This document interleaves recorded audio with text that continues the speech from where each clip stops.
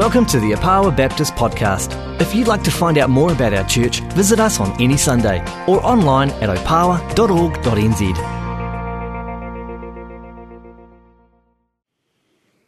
Well, if you're ripening into middle age, like me, and I can see that some of you are, very gracefully I might add, you may remember the old saying, why does the devil have all the best tunes? What I love about that is here's a great tune being reclaimed to tell the story of Jesus. Karl Barth, the greatest theologian of the last 400 years or so, has been credited with refocusing the European Protestant church back onto the person and work of Jesus. In the 1800s and 1900s, they'd kind of tried to blend and absorb secular philosophy, and it hadn't worked very well. One critic of his accused him in a church debate, "But you're a Christomaniac," this guy said. To which Bart said, "Guilty." I played that song the other night at my home, and about a minute in, one of my teenage children, went absolutely off at me. "You're just so Christian, aren't you?" Guilty? Glad you noticed. Well, today we're going to look at the work of Jesus Christ, and I'm reading from Luke 4:14 to 21. I love having this TV up here. Do you watch soccer during the... Okay. Okay, Luke 4:14 to 21. Jesus returned to Galilee in the power of the Spirit. He's just been tempted in the wilderness for 40 days. He returns in the power of the Spirit. Very significant words, those. We often talk about Jesus being God, fully God, but he was fully human too. The miraculous things that he did were done in the power of the same Spirit that empowers us. He was not some sort of divine Superman. He was truly one of us. So when we talk about our temptations or our fears, he knows what it is to be tempted or to be afraid. A Superman wouldn't. I should stop at this point because this is a bandwagon I could jump on for quite some time. And news about him spread through the whole countryside. He was teaching in their synagogues and everyone praised him. He's a sensation. His teaching is novel. It's bold and he's getting a really good response. He went to Nazareth where he'd been brought up. And on the Sabbath day, he went into the synagogue as was his custom. He stood up to read, and the scroll of the prophet Isaiah was handed to him. Their custom was to have a reading from the law, and then one from the prophets, and then they'd have a sermon based on those things. A little bit like the Anglican Church, where you have a reading from the epistles, the Gospels, and the Old Testament. Unrolling it, he found the place where it is written, "The Spirit of the Lord is on me, because he has anointed me to proclaim good news to the poor. He has sent me to proclaim freedom for the prisoners and recovery of sight for the blind, to set the oppressed free, to proclaim the year of the Lord's favour." He rolled up the scroll, gave it back to the attendant and sat down. The eyes of everyone in the synagogue were fastened on him. And he began by saying to them, "Today this scripture is fulfilled in your hearing."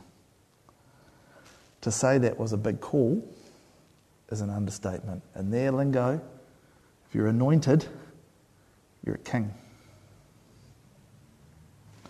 And Jesus proclaimed the year of the Lord's favour, which was the year of Jubilee, which comes from Leviticus 25.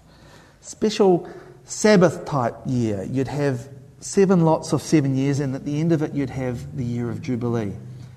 And in the year of Jubilee, if you had fallen on hard times and sold yourself into slavery to pay your debts, you'd be freed. Your debts would be paid, and the land that the Lord had given your people when you first came into Israel would be given back to you, no matter what had happened to it in the meantime.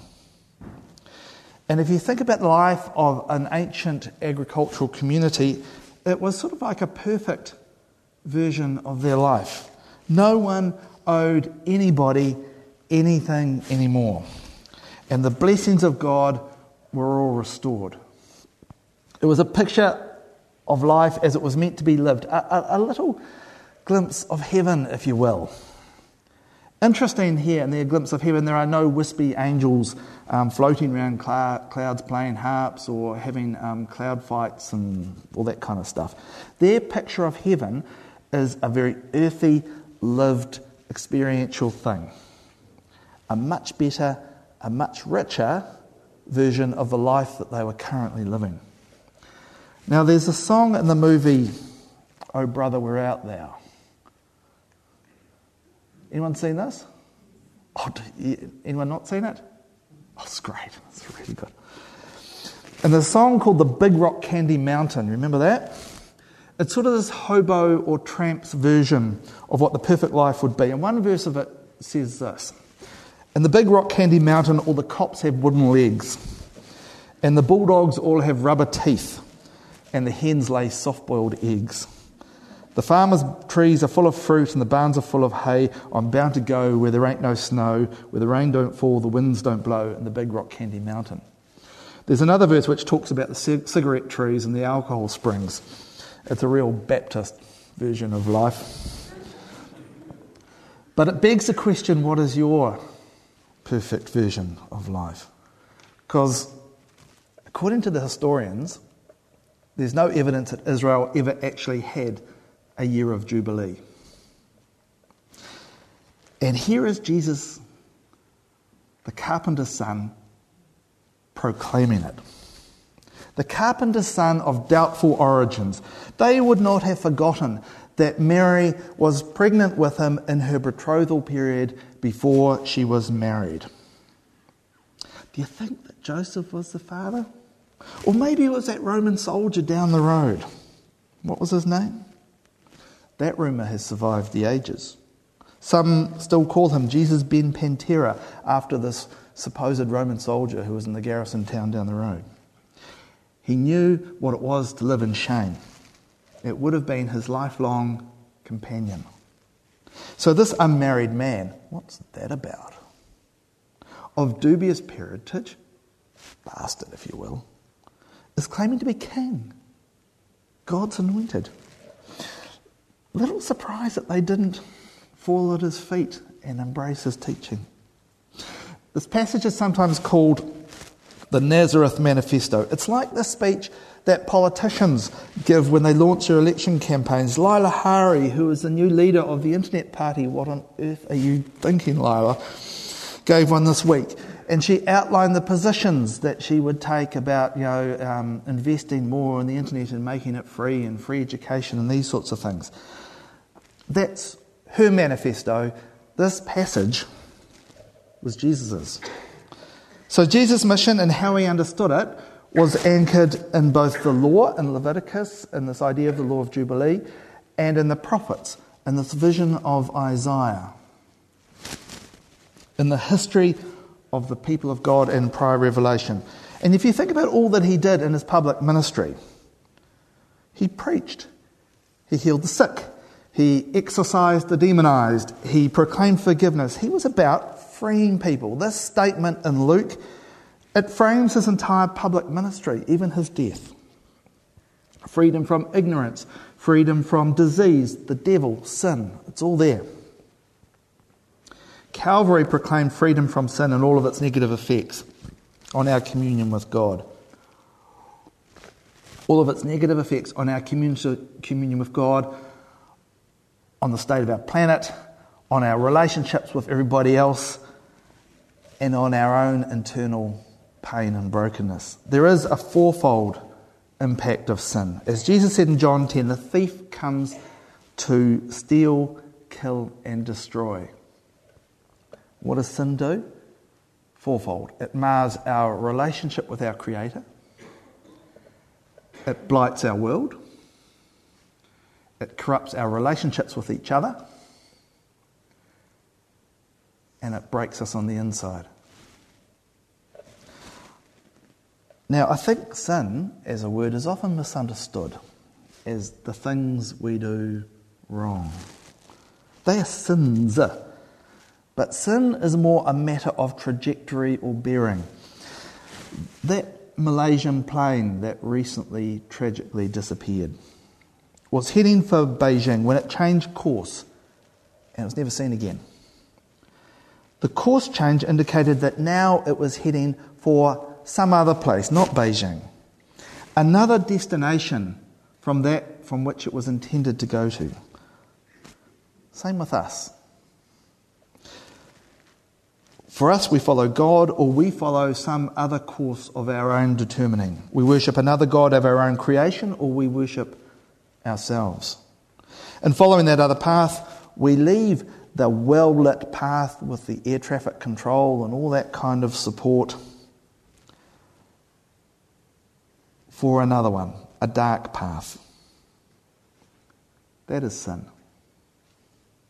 And the Father understood, I think, how much damage idolatry, worshipping other gods, would do his people, which is why it was his first commandment, and why if you read Chronicles and Kings, it was always what he was trying to keep his people safe from, to lead them back from. Now, when we in the Baptist church look at this passage, we usually major on the thing about freedom from sin, forgiveness, restoring our relationship with Jesus based on his death on the cross. Our chains have been broken. We've passed from a deathly life to a life without death. We're saved. It was once explained to me that when the Father looks at you, it's like he's got Jesus coloured lenses on and he sees the purity and the goodness of his Son when he sees you. All true. All true. And it's right to celebrate it. But it's a very hard reality to take in, I think.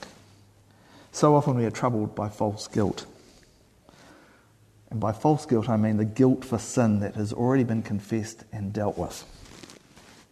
I am sure this is where the Roman Catholic idea of penance grew up from. So you've sinned? Well, say sorry, say Lord's Prayer 10 times, Hail Mary 15 times, and sweep out the hall in the church. And when you've done that, you probably feel a lot better. You probably feel forgiven because there's been a consequence. You had to do something. It's really psychologically difficult for us, I think, to accept that we are free. But it's true. We are free from sin. Our relationship with our loving Father has been restored. But do you live in freedom, true freedom, from false guilt? The second impact of sin is on our world. Romans 8, fascinating passage, powerfully says that the world itself, the planet, is groaning under the weight of sin, is bound by the law of decay, and quite keen to be free from it. I imagine the planet, if it has a heart, would also be quite keen to be free from what we've done to it as well. I'm no greenie, don't get me wrong. I believe in development and all that kind of jazz. But it riles me that you cannot go to a stream in New Zealand and have a drink of water without risking getting giardia because some lazy people have peed in it. It's a tragedy that whole fisheries don't exist anymore because people were too greedy to look after them. We've killed the goose that laid the golden egg. And likewise, there are whole regions of the world that have been turned into gravel where nothing useful can grow because of mining with no regard for anything beyond profit. That is the slag heap outside a copper mine. Nothing will grow there. Ever, I suspect. Hope the copper was worth it. I hold on to the vision in Revelation 21 of a new heaven and a new earth. That one day when sin is no more, you and I will be able to walk around a renewed and whole Christchurch in Canterbury, when the world is finally restored to be as it should be. When it too is freed, truly freed from the bondage of sin. Third impact of sin is on our relationship with each other. Now you can see this on a global scale right down to a family scale. First, global. It interests me that Ghana, the little country of Ghana in Africa, is the world's second largest producer of cocoa. What do you use cocoa for? Very important food group. Chocolate. But Ghana hardly makes any chocolate at all. The reason is not instability. Ghana is actually quite stable. It's on track to becoming a developed country in the next 10 or 15 years. The reason is that European and North American markets are very happy to take imports of cocoa, but they are not very happy to take imports of chocolate from Ghana. And that pattern is repeated all through the world. All manner of commodities, wood, oil, diamonds, whatever. The wealthy West, us, look after our own, and devil take the hindmost in the third world. But it's not only the West that does this. I was in Phnom Penh, Cambodia a little while ago, visiting a missionary I know who works in the slums over there. And he and his neighbours had got together to build a drain outside, in the lane outside where they lived, because it kept pooling with water. Every time it was a bit like Flockton Basin. Every time there was a rainstorm, it would just fill up. Now, it hadn't always been like that. What had changed? Well, a good socialist cabinet minister had bought a bit of land next door and had built a compound. And now all the water was displaced onto these poor people's front yard, along their properties. He didn't care. And there was no way there to challenge his actions or get any redress. Selfishness rules okay. But it's not just the developing world communities that are beset by sin, it's ours too. And I want to tell you a story about my wider family, because it's been seriously damaged by greed and favouritism. As far as I can tell, it started with my great-grandfather, who came here from Manchester in the 1860s. And when they opened up the King Country in the North Island for settlement in the late 19th century, he trotted up there, and being a farmer's son, he could look at all these stands of native bush and see farmland beneath them. And so he bought up as much as he could, big blocks of land. He had 8 kids, as you did in those days, and he left each of his children a 9th share of all this land. A 9th because he was particularly fond of one of his sons-in-law, and so he left him a share as well. So that family got 2 shares, every other one of his children got 1. The ripples of that decision made 100 years ago have abated somewhat now, but there have been decades of bad feeling since. My grandfather, who was the eldest, felt like the black sheep who had to prove something. So he built his own farming empire. Later in life, he decided to rewrite his will and disinherit his 4 sons in favour of his 6 daughters. A court case followed which predictably overturned that will, but meant that many of us did not know our cousins as we grew up because our parents didn't talk to each other for 20 years. Then in my mother's generation, that family, 3 of her siblings have got into the same situation. My aunt and uncle sold their farm to my cousin and gave him $500,000 worth of stock to go with it, without telling their other 3 children until the deal was done. You can imagine the consequences in that family. Another family, I understand, are now not talking to each other because of a squabble about how much the farm should be valued at, which has been gifted. But the piece of resistance is a third. Recently, last year, my uncle died. And it was discovered after his death that instead of being the multi-millionaire they all thought he was, his estate was worth about $60,000. Because what he'd done during his lifetime is he'd given away his farm to 1 of his 5 children. All done and dusted. In the course of all his secret giving, it turned out that he'd left his wife penniless and effectively disinherited 4 of the 5 kids. Now, when it says in the Bible, the sins of the father are visited upon the 3rd and 4th generation, I think this is what it's talking about. I don't think there's an evil spirit in our family. I think it's rather that we repeat or we are shaped by the sins of the people that raise us. If anybody knew not to do the favouritism, not to do this disinheriting thing. It was that uncle. He'd seen the whole thing play out, but he still did it.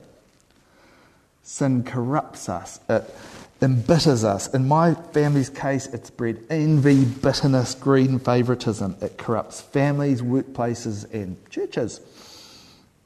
Anywhere where people gather, we bring our own dysfunctional needs to the table. And lastly, sin, I think, corrupts our very selves. I know many pastors that are control freaks who are threatened, profoundly threatened by the presence of talented people in their congregations. Are they bad men? Not particularly. They're insecure men, I think. It's also why people lose themselves in workaholism, worry about their finances, or the overweening need to protect their children from everything that could possibly go wrong. It's insecurity. I'll give you an example. When I was a youth pastor, our youth group attracted several of Karore's most wanted teens, well known to local police. Great thing for our mission. I remember one kid who was expelled from multiple schools, but never gave me a hint of trouble, because I think youth group became the one place in his life where he didn't carry that reputation and didn't affect how people were with him. I had to alter my camp forms from saying no drugs or alcohol, please, to no drugs, alcohol or weapons. After one guy came to youth group with a bag that made a very metallic clean sound, and as I searched through it, he had a whole lot of knives rattling around in it. He's now in the army. He's probably found his niche. But I knew I had to keep these kids away from the conservative Christian parents. In fact, the less they knew about each other, the better. Because if these people had realised that these people were there, the conservative Christian kids would have been pulled out. Many of us send our kids to youth group to be kept safe, not to be kept part of God's mission. How about you? Many of us have a need for significance, particularly middle-aged guys like me. What will people think if we drive a crappy car or work at a low-status job, Rob? Money pushes all the buttons. It can be a score of our wealth, our worth, our security in money, or a measure of our status. If I'm a man of means, and I am someone, is the internal monologue that many of us live with. It can be the external monologue that we heard from our parents or our partners as well. For me, my struggle has been trying to unlearn the strategies that got me through a very difficult childhood. There was no safe person that I could unload with. So I internalised everything I went through. Bullying, the grief, the loneliness. And I grew up to see life through the lens of being a man alone. I survived, that strategy worked. But now at 48, I'm still in the process of learning to name my feelings and needs. Still far better at giving than receiving, at thinking rather than feeling. True freedom for me will be when it's okay to be vulnerable or to show weakness. But I'm still very much a work in progress on both those things. Well, if we are unsatisfied with ourselves, well, we can always live through our kids, can't we? When my wife, Steph, used to work at this quite high-class bookshop in Karori, all the grandmas would come in to buy books for their grandchildren, and they'd say, "Dear, have you got something for my little grandchild?" So how old is she? 4, but she's very gifted. What these 5-year-olds or 4-year-olds made of 1,000 pages of War and Peace, I don't know.